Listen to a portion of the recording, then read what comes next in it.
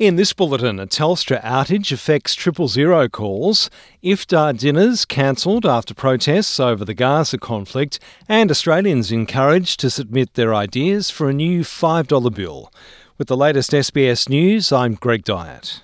Telstra is investigating what caused an outage this morning that prevented Telstra operators from transferring 000 calls to emergency service operators. 000 Victoria says the issue occurred between 3:30am and 4:45am and was resolved within 90 minutes. Telstra operators could answer calls but could not redirect them to all 000 call centres, affecting multiple states, including Victoria and New South Wales. Communications Workers Union representative Sue Riley says that during the outage, Telstra call takers ended up emailing information to emergency services. New South Wales Premier Chris Minns says the decision to cancel the Iftar dinner with the state's Muslim community respects their wishes. The state is the second to cancel an official Iftar event after Victoria, following a decision by Islamic groups in New South Wales and Victoria that said they'd skip the Iftar dinners. They cited as reasons the suffering and oppression of Palestinians and the planned assault on Rafah by Israel coinciding with Ramadan. Mr. Minns says he's heard and has responded to the requests of community leaders. We've made it really clear our priorities about community cohesion and safety in our community. When it comes to the war in the Middle East and the complexities in relation to that,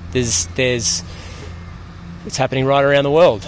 Cities, community leaders, political leaders, government leaders are in, if not an identical situation, a very similar one. So I don't pretend I can solve it quickly. And my responsibility right now is about community cohesion, peace and safety. Victoria's Premier Jacinta Allen says the decision to cancel the Iftar dinner with Victoria's Muslim community is the right one, and she's focused on providing support to those who are grieving as the Gaza war continues. Ms Allen says she intends to attend private Ramadan events.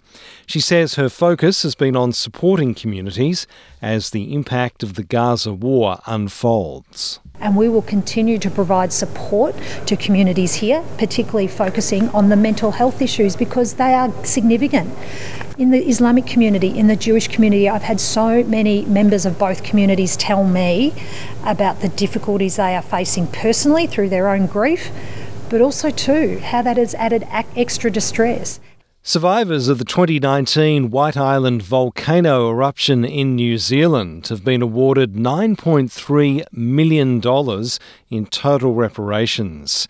A judge in the Auckland District Court said the amount would be paid by the island's owner, White Island Tours and the helicopter company Volcanic Air Safaris. He announced fines totalling $2.4 million. 22 people died in the deadly eruption and 25 others were injured. Facebook will no longer pay for news in Australia. Meta, which owns Facebook and Instagram, says it will not renew commercial deals with Australian news and media companies that bring in millions in extra revenue. 3 years ago, Meta agreed to pay outlets for news after laws requiring technology companies to pay for news content displayed on their platforms were introduced. In a statement, government ministers Stephen Jones and Michelle Rowland say the decision to no longer pay for news is a dereliction of its commitment to the sustainability of the Australian news media. Australians are being encouraged to submit their ideas for a new $5 bill. The Reserve Bank of Australia has launched a campaign to help redesign the bill, seeking public input on ideas that celebrate First Nations culture.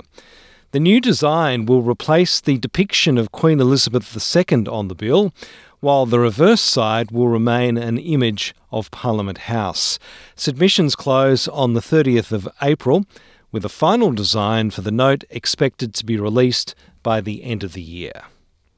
I'm Greg Dyatt, and that's the latest SBS News.